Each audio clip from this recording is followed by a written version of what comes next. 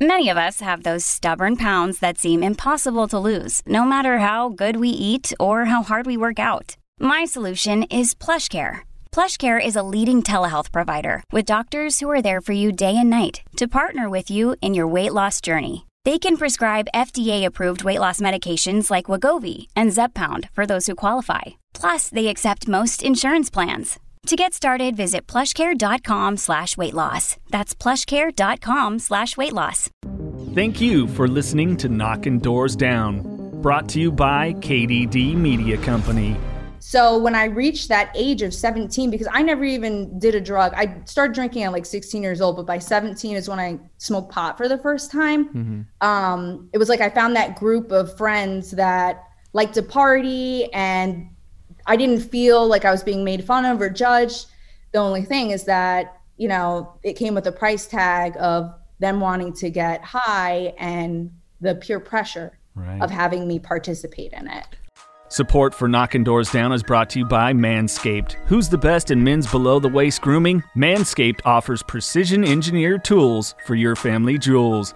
Get 20% off and free shipping with the code KDD at manscaped.com. That's 20% off with free shipping at manscaped.com, and use the code KDD. Your balls will thank you. Inside the 5150 studios, this is Knocking Doors Down. Your host, Jason LaChance, and my co-host, Mikey Naraki. Hey, everyone. Of course, we've been through some different adversities, but turned them into our advantage. I, of course, have struggled with alcoholism, some childhood trauma, some sexual abuse, divorce, been through the ringer, but hey, that's all knowledge, and got to use it to fuel our futures. My co-host, no different. Yeah, you know, got the whole anxiety thing and got myself busted a time or two. What are you going to do? Our guest this week, Alyssa Valentin. Alyssa Valentin, sweet girl. Met her before. We knew her. Yeah, we knew her. This is one of a personal connection. We actually met her when we traveled to talk to Bam Margera and Brandon Novak in person in Philadelphia. She's part of the team that helped set up some of our interviews, and it was interesting to find out she herself has a story of addiction, which makes total sense now working for Banyan Treatment Centers. You know, meeting her, I would have never have thought that she would have gone so deep. I was just going to say that, you know, addiction will go after anyone and everyone. Looking at her, you would have never thought she would have had the story that you guys are about to hear right now. I would have never have thought that. Yeah, absolutely. But she is a total champion for sobriety and addiction recovery and turning your life around. And we were really excited to share her story with you. And, of course, we got to thank 5150LTM. That's 5150LTM.com. All the gear that Mikey and I wear, you see it in our social media posts, the videos that are available on YouTube for the full interviews. And you can get a discount right now by using code KDD20. That's the number 20. And just click that link in the podcast description and get 20% off all your purchases. Go handle it and get that swag. Alyssa Valentin. Hello. What is going on? Thank you for your time here on Knocking Doors Down. How are you? I'm doing very good. Thank you. How are you guys doing? Good. Good to talk to you and see you again. Yes, I know. It's been a little while. You know, I was thinking about it. I was like, I'm so glad that we waited to do it, because when I met you guys in Philadelphia, I was so tired and burnt out. Oh, us too. We're on California time still. Yeah. Well, you guys pulled it off very well. You know, it was like you were doing the interview with Mike, and, you know, I could tell you guys were vibing. I was like, you know, we can just do this. But yes, it was a cool trip. For those that are listening, wondering what Alyssa's talking about, she was part of the crew for not only Mike the Situation, but Bam Margera, and it was a cool trip. We had a great time. Yeah, we were at Bam Bam's house together. That was fun. Yep, we were at Castle Bam. That was such a fun time. Yeah. You know, you guys were inside doing the interview, and we were outside with Bam's wife and his son. And it was just so funny to see some of the things that, you know, Phoenix does, because he's a little Bam. He was riding that truck down the ramp and like doing a burnout at the end of it. I was like, wow. So that's that nature versus nurture. Some of it's just ingrained. We can't avoid it, right? Yeah, no, totally. But So how's work going and everything for you right now? Of course, part of the reason we connected there in Philadelphia, you work with Banyan Treatment Centers and having gone through your own rehabilitation, which we're going to get into. But a little more about work right now. How's it going, especially still in the COVID era? So you know what? I have nothing to complain about when it comes to work. Work is great. Work is amazing. Banyan is such an amazing organization to work for. And, COVID's been tough for everybody, but we've really been able to combat a lot of the struggles that other companies maybe haven't. I know a lot of businesses closed down, but I mean, aside from that, we've opened up facilities during this time. We opened Palm Springs like that week that the shit really hit the fan, like really close to that time period back in March. And then we have Texas opening up this week. And then we have another location in Massachusetts opening up at the end of the month. So we're killing it. I couldn't be more grateful. Yeah. That's for sure. So yeah, it's pretty interesting. It's neat to hear when people's story, they come from through their own addiction and then are doing the work out there within the community and helping other people. And really, it's what we're about, as you know. So it's how did you come about working with the facility? So I've been working in the treatment industry for about 7 or 8 years now. I can't even tell, the time just kind of flies by. So I started working in the industry because obviously I'm in recovery myself, and I was working at the treatment center that I went to as an alumni coordinator. And the alumni coordinator position was in the marketing department. And shortly after doing alumni, the marketing director was like, I really feel like you have something different, unique, you're more creative in storytelling, and you always offer a lot of suggestions that have nothing to do with your department. So I quickly got pulled into full-on marketing as an intern, essentially from the beginning, learned a little bit about every little part of the department. And then I started working at Banyan, and now I'm the national director of marketing for them. So that's so awesome. So that's got to be pretty rewarding working for Banyan, being in recovery yourself. Take us back to a young Alyssa Valentin. Where did it all, how was it growing up, family life, all that good stuff? So growing up, my family is amazing.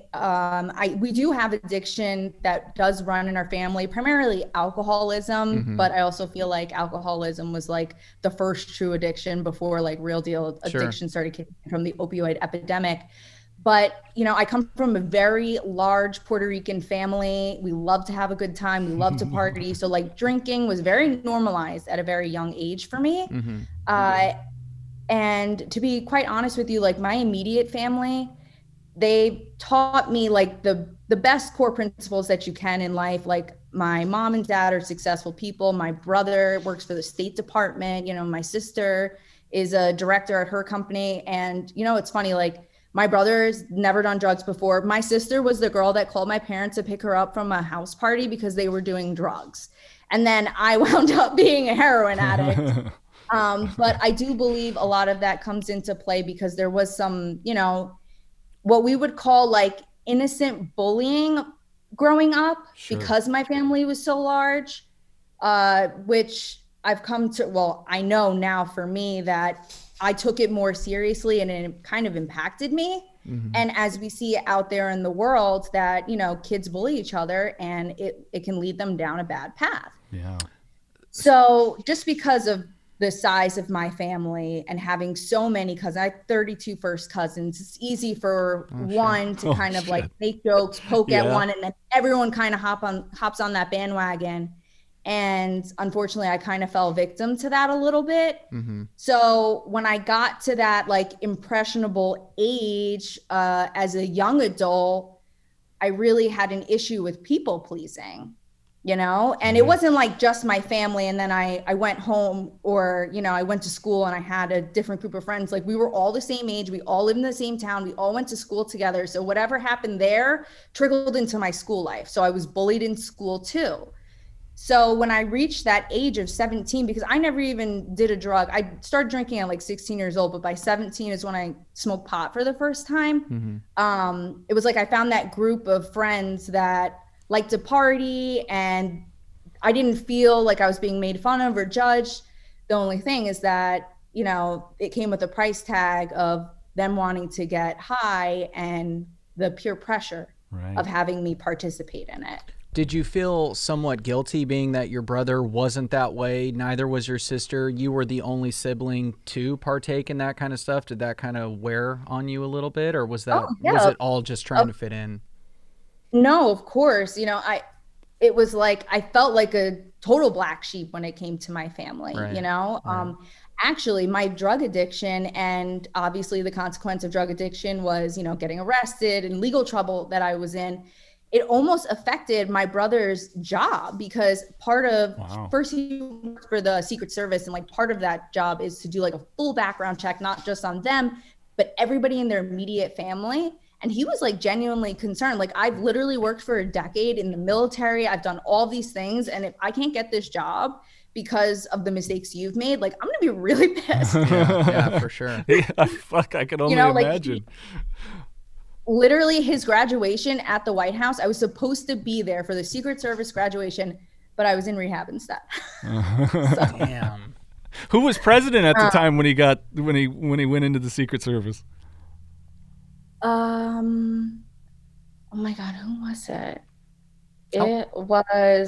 Let's just name off some of the past presidents. Clinton, Bush, Barack, right now. Obama. No, it was Obama. Obama. Yeah, it was Obama.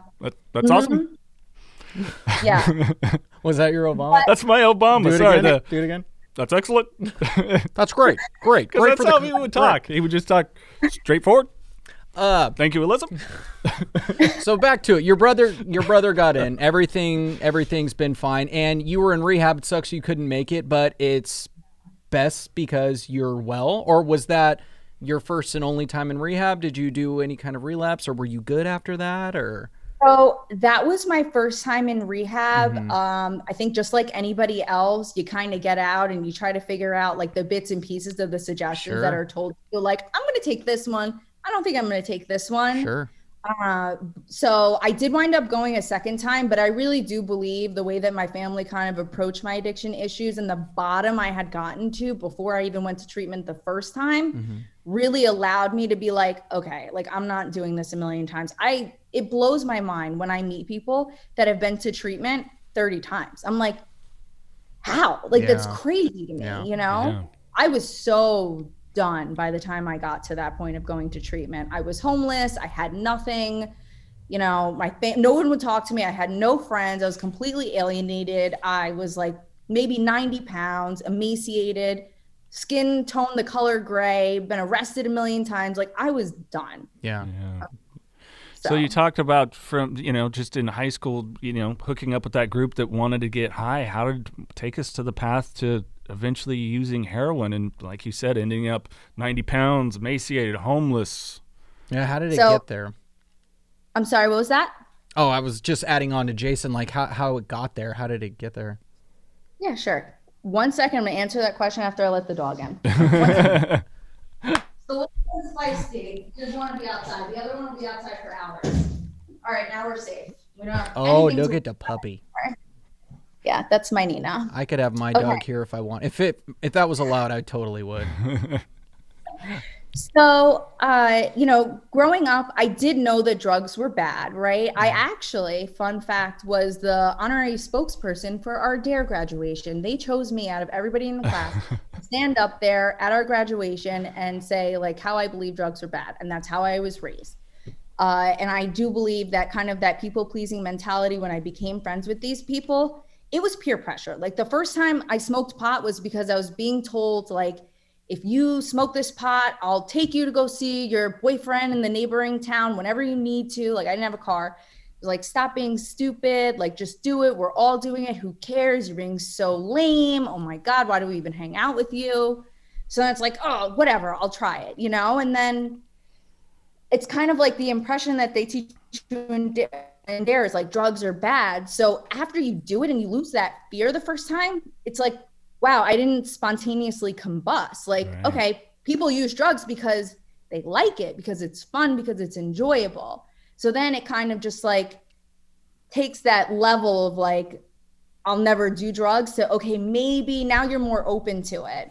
And then it's like, I'm at a party, I walk downstairs in the basement and I see a bunch of my close friends like doing lines of coke, and I immediately start freaking out, and they're like, oh my God, you're being ridiculous. Like, we've been doing this for months and you had no idea. Stop being lame, try it, go ahead. What's the problem? Like, we're not going to hang out with you anymore. Like, why do you have to be so dramatic? So then I try that, you know, and it was like that progression every time. But the one drug that I actually did that I would say even before heroin is like my true, genuine drug of choice, because pot, I just smoked it because everyone else smoked it. I wasn't into it. Coke was like a party for a month and I was like, this sucks. The first time I did ecstasy was like the holy grail for me. I was like, wow, like I feel good. I love everybody. I love myself. Right. And that was like the first time I was really drug seeking, like, let's roll face every weekend, you know, that's what I wanted to do. But I'm sure, as you guys probably know, when you do ecstasy, it uses all the dopamine in your brain and you get a really bad hangover the next day. Absolutely. Yeah. Next day's hell. So that hangover is what led to heroin for me. Wow. So at that time that I was using ecstasy, I had like one friend that was using heroin. I didn't even know he was using heroin. Nobody was doing it at that time. This was like right before the opiate epidemic really came to New Jersey, which is where I'm from. Like, it was going on in Florida, but I didn't live in Florida at the time. So he was going to Newark to get his heroin, and he asked if my boyfriend and I wanted to go for a ride with him. He didn't want to be by himself. It was a 40-minute drive. We're like, yeah, sure, whatever, not doing anything. My boyfriend and I have like a major hangover in the backseat. We're talking about how we don't feel good. And he's like, you know, I'm going to go pick up D, is what he called it. I didn't even know I was doing heroin the first time I did it. Anyway, it's a little side piece there. Yeah. He's like, it's a painkiller. Like, if you want to take like a little bump, you're going to feel better. And I was like, nah, this D nonsense, I don't know what that is. So he didn't say heroin. He just said D. Never. Yep. Gotcha. I had no idea what it was. I had no idea. And then my boyfriend was like, well, I feel like shit. I'm doing it. Like, I don't care. And after I saw him do like this tiny little bump and like feel better, I was like, well, shit, I want to feel better too, you know? And all it took was that fingernail line. It was the smallest little bump to be hooked and lose myself for over 3 years. So at what point did you figure out that it was in fact, because I feel like heroin, just that word alone carries so much power. Like when you think of drugs, it's like weed, okay. Coke, well, it's the champagne of drugs. Celebrities do coke. It's whatever. But heroin, when you just hear heroin, it's just so intense. When did you find out that it was actually, that D was heroin? Probably not until I started having withdrawals, which I didn't even know was a thing when I tried it. So were you pissed off when you found out? Like, what the fuck? This was heroin? Yeah, but at that point I was hooked to it, so it didn't really matter what it was. Right, damn. So you were hooked then pretty damn quick. So fast. I mean, I'm pretty sure the statistic is like you do it for 3 days in a row and you're physically addicted. Fuck. And for me, not knowing that, I didn't even know what I was doing, let alone that little bit of information. I did it for a week straight and having a great time. I go to my sister's house and I'm like, why am I so cold? And I'm like clammy. I'm like, what is wrong with me? And she's like, are you okay? I'm like, no, I don't feel good. And I have no idea why. And then come to find out it's because I was having a physical dependency issue with heroin and I didn't know I was using it. So what was fun stuff. What was that first withdrawal like? It's awful. I mean, you feel like you have the flu, I guess you would say. I mean, I've only had the flu once in my life and it was pretty horrendous. Oh, gosh, but you're I mean, one of those. I get the flu like once every fucking year. Do you really? Yeah. Awful. Cold, clammy, sweats, you know, your armpits are just like dripping, your stomach hurts, you can't eat, you can't focus, you can't think, you're shaking. I mean, it's the worst feeling on the planet. Mm-hmm. And once you recognize that like a little bit of something can take it away, like you're not going to want to go through that. And especially because as the days go on, it gets worse. Right. You know, I mean, we're talking about, you can try to detox at home. It can take up to 2 weeks for some people and it's complete hell. And if you don't take care of yourself properly, like they say the detox itself won't kill you, but like being dehydrated from it and like, you know, the other things to collectively be a part of it, that could kill you. Mm-hmm. So it's really dangerous to detox at home, let alone most people can't make it through the first couple of days. Right. You know, eventually you start puking, you know, like it's a mess. Coming out both ends, I've heard. Coming out both ends, yes. I don't want any part of that. Oh, yeah, it's the shits, literally. But yeah, I mean, it's just a terrible drug. And like, if I knew then what I know now, like maybe things would have been differently, but I can't change anything in the past. And at the end of the day, what I've been able to do with my life from those days, like I would never give it up. You know, it sounds crazy, but like my life today is so amazing. I've helped so many people throughout their own addictions, and like just where my career has taken me. You know, I'm like known for working with like recovery celebrities. Like that's pretty cool. You know, we're help storytelling and saving people at the same time and giving them inspiration and hope. Yeah. So I'm curious, the first week when you found out you were addicted at your sister's house and you had all the sweats and all that, what was your first initial thought? Like, oh fuck, I'm addicted to heroin. What was going through your head when you like put all that together? Yeah. That D was heroin, I'm addicted. Walk us through that. You know, I mean, at the time I was so young and naive. I really truly believed like, well, I guess this is my life now. Yeah, you know, I was 19 years old. I didn't have a lot of self-esteem, obviously, if I'm like hanging out with these individuals.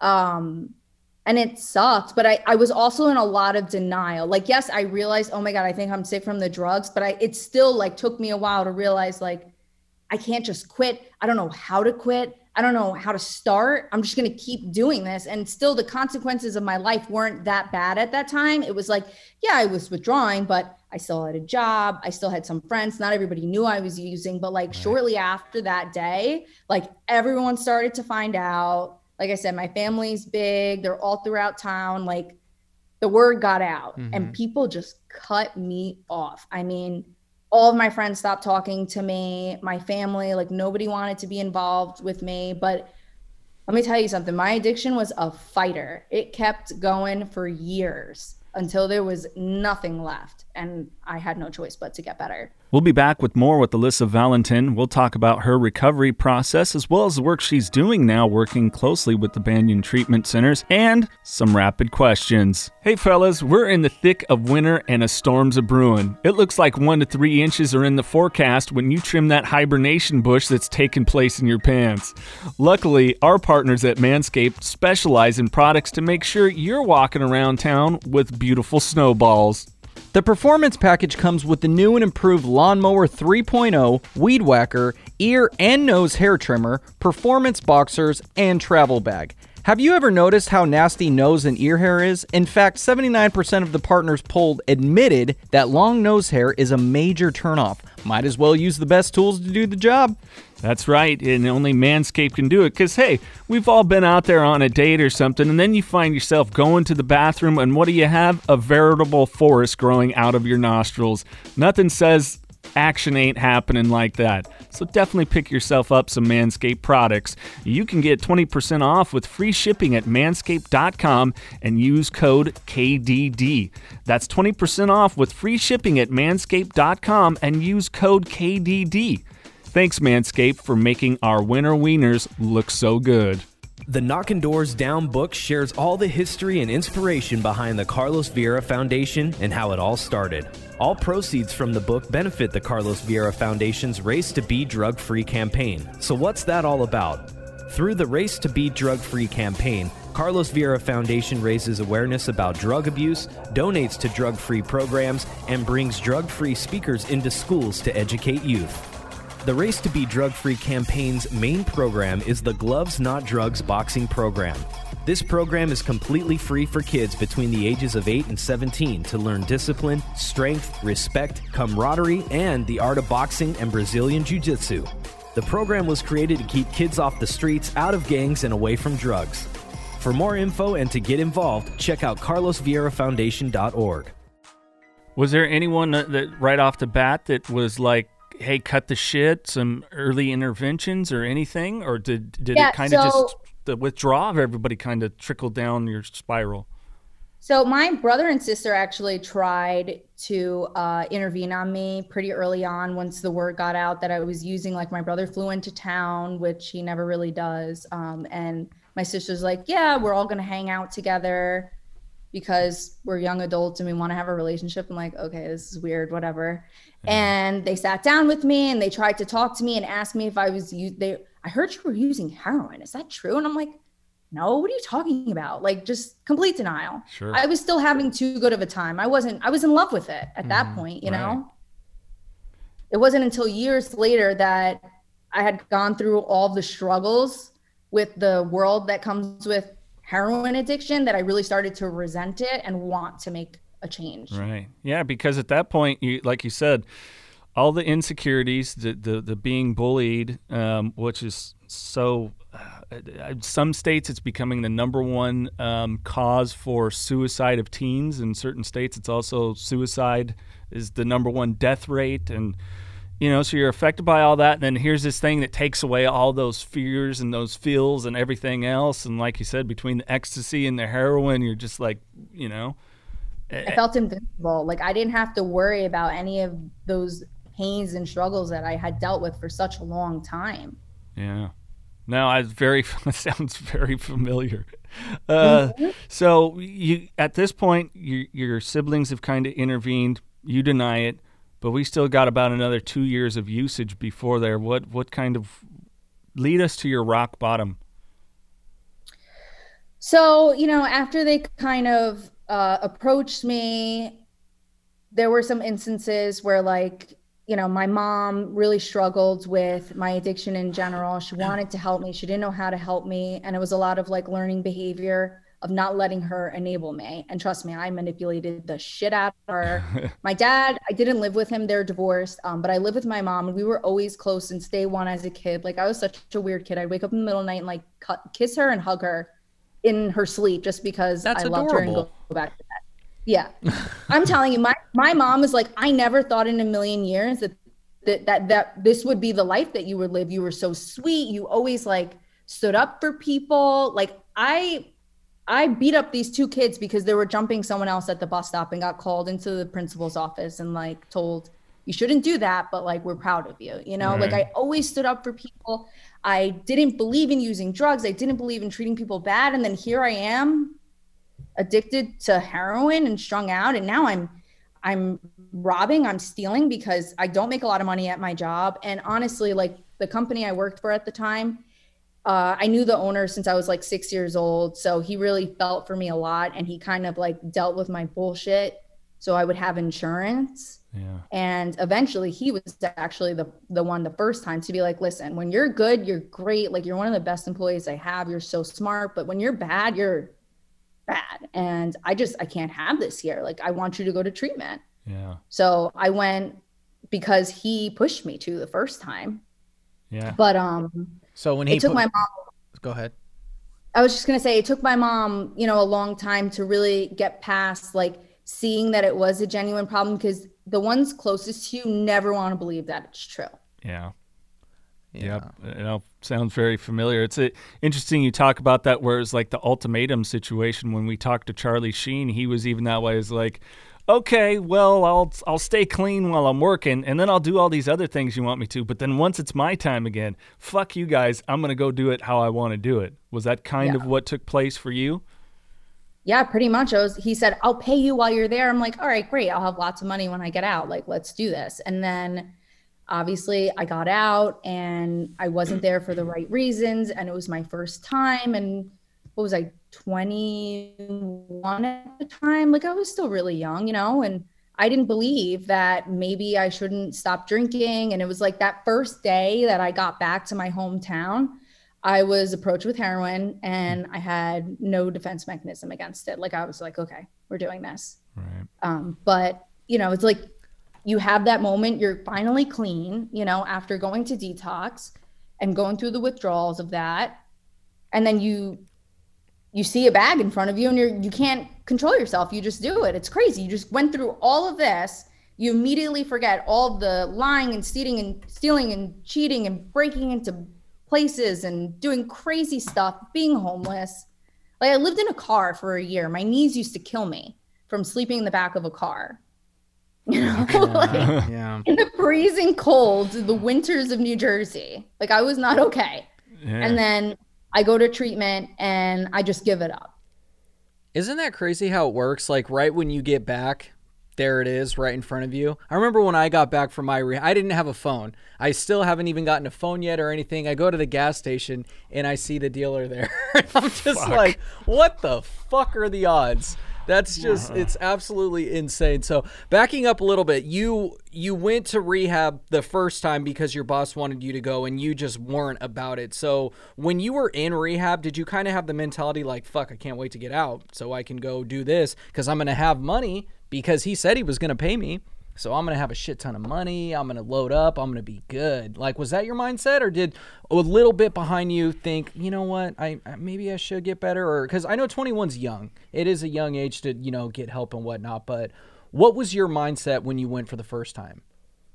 So it was a little mixture of both. Like, initially it was like, yes, I'm just going to go. People will get off my back. I'll have this money. I can do whatever I want when I get out. Like, 30 days in, I'm out. I can do me again. Sure. But on the other side of things, like, the real Alyssa on the inside was like, you know, go, let's try to get better. Like, I don't want to live like this anymore. And when I was there, I did learn a lot. I was super grateful for the experience. Like, I enjoyed being there. You know, I liked the therapy. It did help me a lot. But unfortunately, the program that I went to the first time, like, they just weren't strict enough. Mm-hmm. And I was able to manipulate, like, the whole time I was in PHP, to get like an hour break that we could walk off the property and like go do whatever we wanted. And don't even ask me how, because I don't know. I was Western Unioning myself, picking up money, going to the gas station, buying spice. I was high as a kite on spice the entire time I was in PHP. I forgot about spice. Fuck. Ooh. That shit is rough. Spice is no good. So that's legal though, isn't it? Spice, you could buy that in like smoke shops and shit, can't you? It's legal, but I promise you, it's 100% not okay. Oh yeah, no, I agree. That shit. I remember a buddy of mine did it, and he started crying because he thought his face was coming off. Yeah, no, that shit is not okay.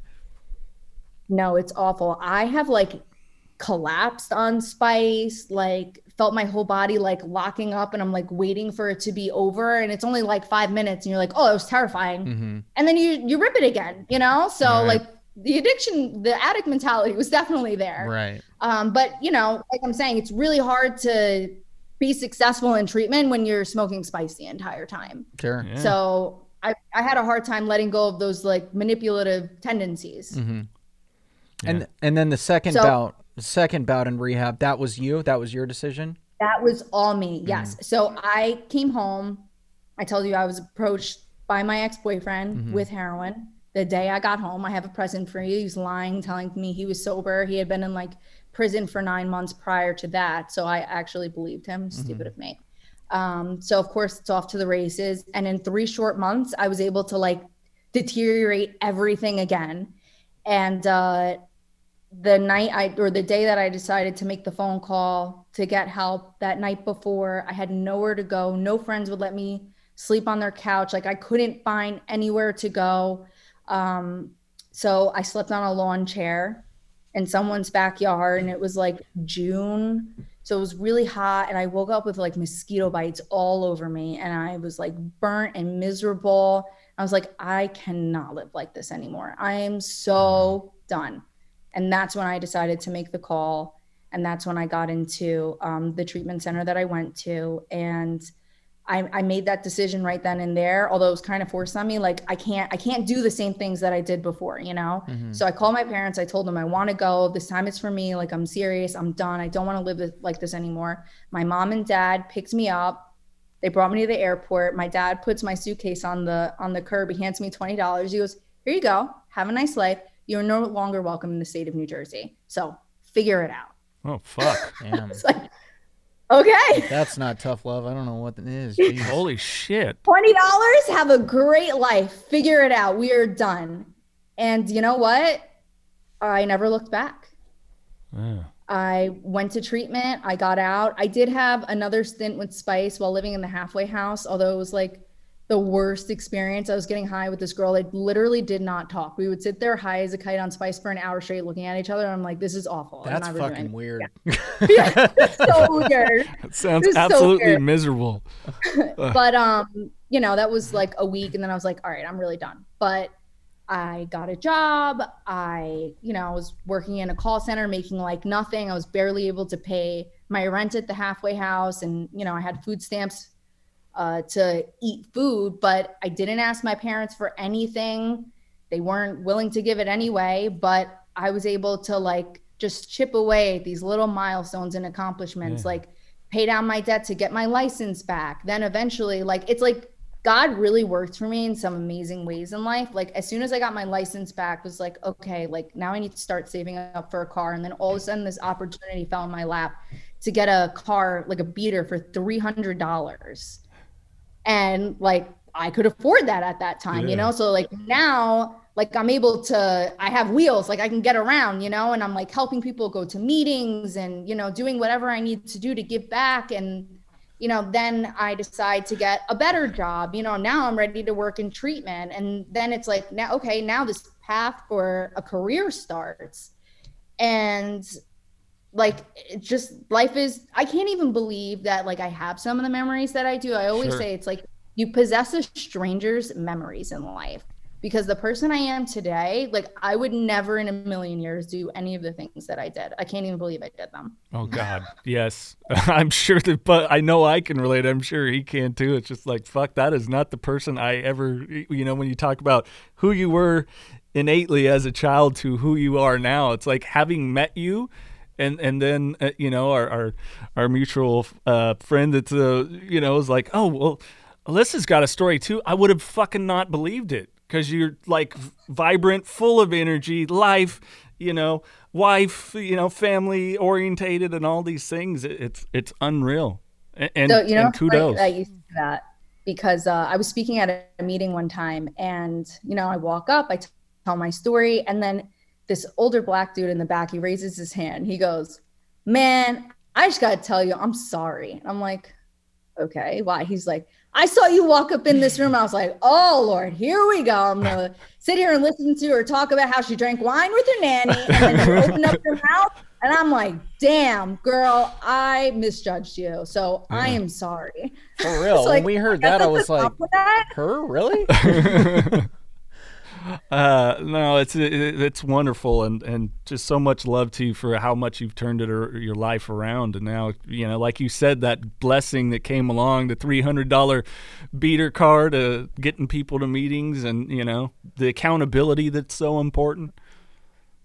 Yeah, no, for sure. And it was like everything that's happened in my time period of recovery, which I have 9 years sober. I'm going to have 10 years on October 28th.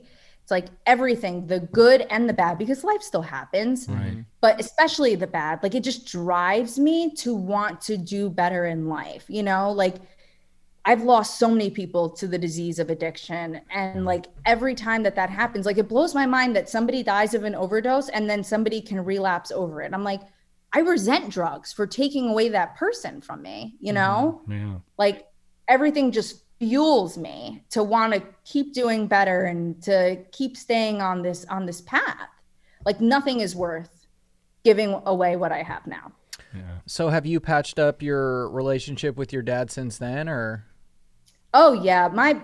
My parents couldn't be more proud of me. Oh yeah. I am like, absolutely. We're so happy. We have such a good relationship, like there's never one time I talk to them that we don't say we love each other. And they've used the struggles of the situation with me to help other parents too, and they understand, and they see like the same way that we kind of talk about it in recovery, like my mess turned into a message. They use it the same way to kind of empower them to get through that. Yeah. Yeah, well, that's great to hear. Hey, Mikey, are you feeling some random questions? Sure. We have these random questions for you, Alyssa. You have to answer them in 3 seconds or they will be skipped and we'll move on to the next one. He's kidding. Just kidding. We just got some fun questions we like to wrap up the episode with. Are you ready? I am ready. If they were to make a movie about you, who would you cast as the actress to play you? So I would have to say Lady Gaga. Love it. Love Lady First of all, Gaga. she's an amazing actress. I've also been told I look like her, which I don't think so. But You she's said like that? she's got that weird. Right when you said Lady Gaga, I'm like, I could totally see like Yeah. when you first came on and we first saw you, or hell, when we first met you, I did not get that whatsoever. But now that you say that, I'm like, okay. I mean, I could see her playing you. Oh, and Yeah. also to touch on that too, I had no idea the New Jersey, but the more and more you talk, I hear it. I totally hear the Oh, Jersey. yeah, it comes out. Yeah, I totally hear it. Nah, I caught it when we were in Philadelphia. I didn't catch it in Philly. Oh, I didn't catch it. I just sitting there talking with Mike, but yeah, and the good thing about Lady Gaga too, her own struggles with addiction, so probably definitely she's really a understand. Sure. Any pet peeves? I mean, I have a lot, but I would say that the biggest thing that drives me crazy is people being lazy. I hate when people don't try to figure something out for themselves. And I guess it's primarily because I deal with a lot of people like that they come to me because they know that I have the answer on things and they don't try to figure it out themselves. Never dealt with that in my life ever. Yes. That's your only pet? That's your biggest one, or do you have any other ones that kind of grind you? You could even get petty with them. I mean, I don't know. That's definitely a big one for me. It kind of gets me real feisty. But I mean, I guess we can say like when people don't flush the toilet, my stepson does that all the time. It drives me crazy. Both when of my people nephews. Are messy. I don't know, man. I'm pretty chill. Like it takes a lot to like get me real worked up. And I think that's just like the work that I've put into myself. I'm like, everything's fine. It's okay. Right. It is what it is, man. Okay. If you could have dinner with just one person, living or not, who would it be? You know, my mind instantly goes to like a million celebrities maybe, but I don't know. I think I would probably have to say one of my good friends that passed away, his name is Danny, just because we were like super, super close and he passed away a few years ago. And I think it would be really nice to be able to chat with him one more time. Just to get that That's last awesome. talk, yeah. Favorite curse word? F-U-C-K. You can say fuck. It's okay. And a lot. Unless it makes you uncomfortable, then Yeah. I'm just saying it's okay to say it on this podcast. No. Yeah. Yeah, the good thing about that word is it's a noun, it's a verb, it's an adjective, it's an adverb. It can fit in any sort of setting. So You know, it's funny. I used to curse a lot in early recovery. It was just part of the street life, I guess. I don't know. And then Tech said to me in treatment, like, you're such a beautiful girl, but your mouth is awful. Like, you just talk so awful. You curse so much. You should probably work on that. So ever since that day, I've been a little self-conscious about the amount of cursing I do. So that was an incredibly inappropriate question, Jason. okay, I'm gonna let I curse. Don't I'm gonna get let it twisted. I'm gonna let Mikey finish the interview. What is your favorite hobby? What is my favorite hobby? I mean, I would love to say exercise. I do like to work out a lot, but I like to make pottery. Oh, nice. That's my thing. I Yeah. thought maybe he was chasing around the stepson or something, you know, because that's a handful. It's like that's a good workout. Biggest inspiration or mentor in life, Oh man. and maybe they're two different people. Yeah, I don't know. I mean, there's been points I feel like it's like people in my life, like people that are close to me that I look up to a lot of my friends, but yeah, I don't think I have like a celebrity. I don't even know Sure. if you're referring to that, but there's like the people I keep around me, they inspire me a lot for all the different things that they do. You know, like I'm close with Megan Leach. I know you interviewed her. yeah. My friend. So like I have so many good people around me, and like little things that they do, they really inspire me, and we kind of inspire each other. I love it. I could feel the same. Jason, he inspires me. Absolutely. So I know exactly what you're talking about. To do what? I don't know.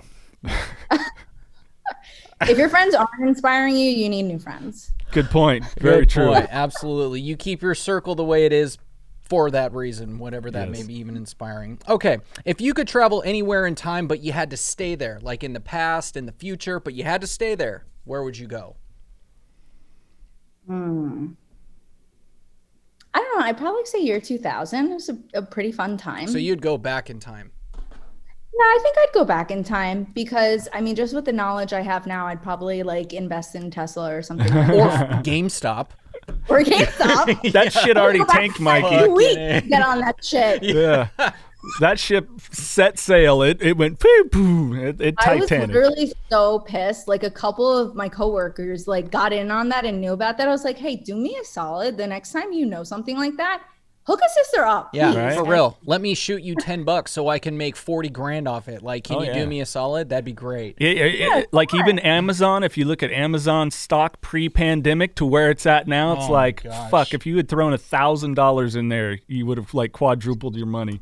I'm right there with you, though. I'd go in the past based off of everything that's happened starting since 2020, and now they're doing anal swabs to test COVID. I'm just like, you know what? Okay, fuck. I'm going to go back. I'm going back in time. No, I hear you on that one for sure. You know what I'm saying? You know what I mean? Fucking Mikey. All right, one last one, dear. What do you think is your greatest achievement? I think my recovery. For sure. Definitely, because without that, I wouldn't have anything else. Yeah. You know, saving my life has saved others and continues to save me on a daily basis. So. Yeah, I love it. That's a perfect way to go out right there. Anything? Any other words of inspiration, Miss Alyssa, that you'd like to offer to the viewers? Anyone that's maybe questioned, hey, their addiction, entering rehab, gone through rehab, post it, keeping sober? I think one thing I would like to say is that, so many people out there fear it and they're not able to push themselves to get the help that they need. They overcomplicate it, like treatment is easy and you just got to get yourself to that front door. And once you get there, you realize like, it's all going to be okay. Mm-hmm. Everyone has this misconception of like what treatment is. They assume it's going to be a jail and that like only celebrities get to go to the good places. And that's not the case at all. There's really good treatment out there. We have an epidemic in our country when it comes to not only COVID, but addiction and mental health disorders. And like, it's so important to treat yourself for this. And like, there's no reason to be ashamed anymore. The stigma has been lifting and it's probably the most lifted that it's been in the past decade. And like, you're not alone. Thank you again to Miss Alyssa. Wonderful lady, has become a friend. And again, really just, wow. You would have never have thought that. It's a trip, dude. I looking at her, she looks like this, sweet, nice young lady who you would have never have thought would have been addicted to heroin. No. And it's just, like I said, addiction doesn't discriminate against anybody. Yeah, but an example that anyone can work the steps, seek sobriety, maintain sobriety, and build a life for themselves. I mean, a family lady now, thriving in her career, working directly with the Banyan Treatment Centers, and just a true example of knocking doors down. It's definitely it's inspiring when you see people who have recovered for sure, but who recover and then work in that industry to help others recover. That's you love seeing that. You got to love that. Absolutely. Well, Mr. Naraki, anything else? No, I'm going home. On that note, keep knocking doors down.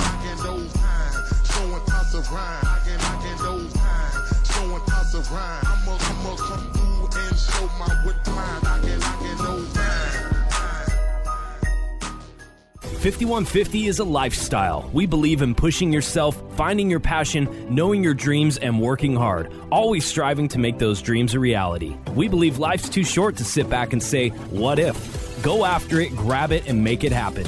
Being 5150 is committing to that long, hard road ahead that you know is going to be tough, but the most rewarding. That's living the madness. That's 5150. If you're living the 5150 lifestyle, then celebrate by rocking the goods. Listeners of Knocking Doors Down, head over to 5150ltm.com That website again, 51FIFTYLTM.com. This podcast contains the views and opinions of the Knockin' Doors Down hosts and their guests to the show. The content here should not be taken as medical advice. The content here is for informational purposes only, and because each person is sharing their unique perspective, please consult your healthcare professional for any medical questions.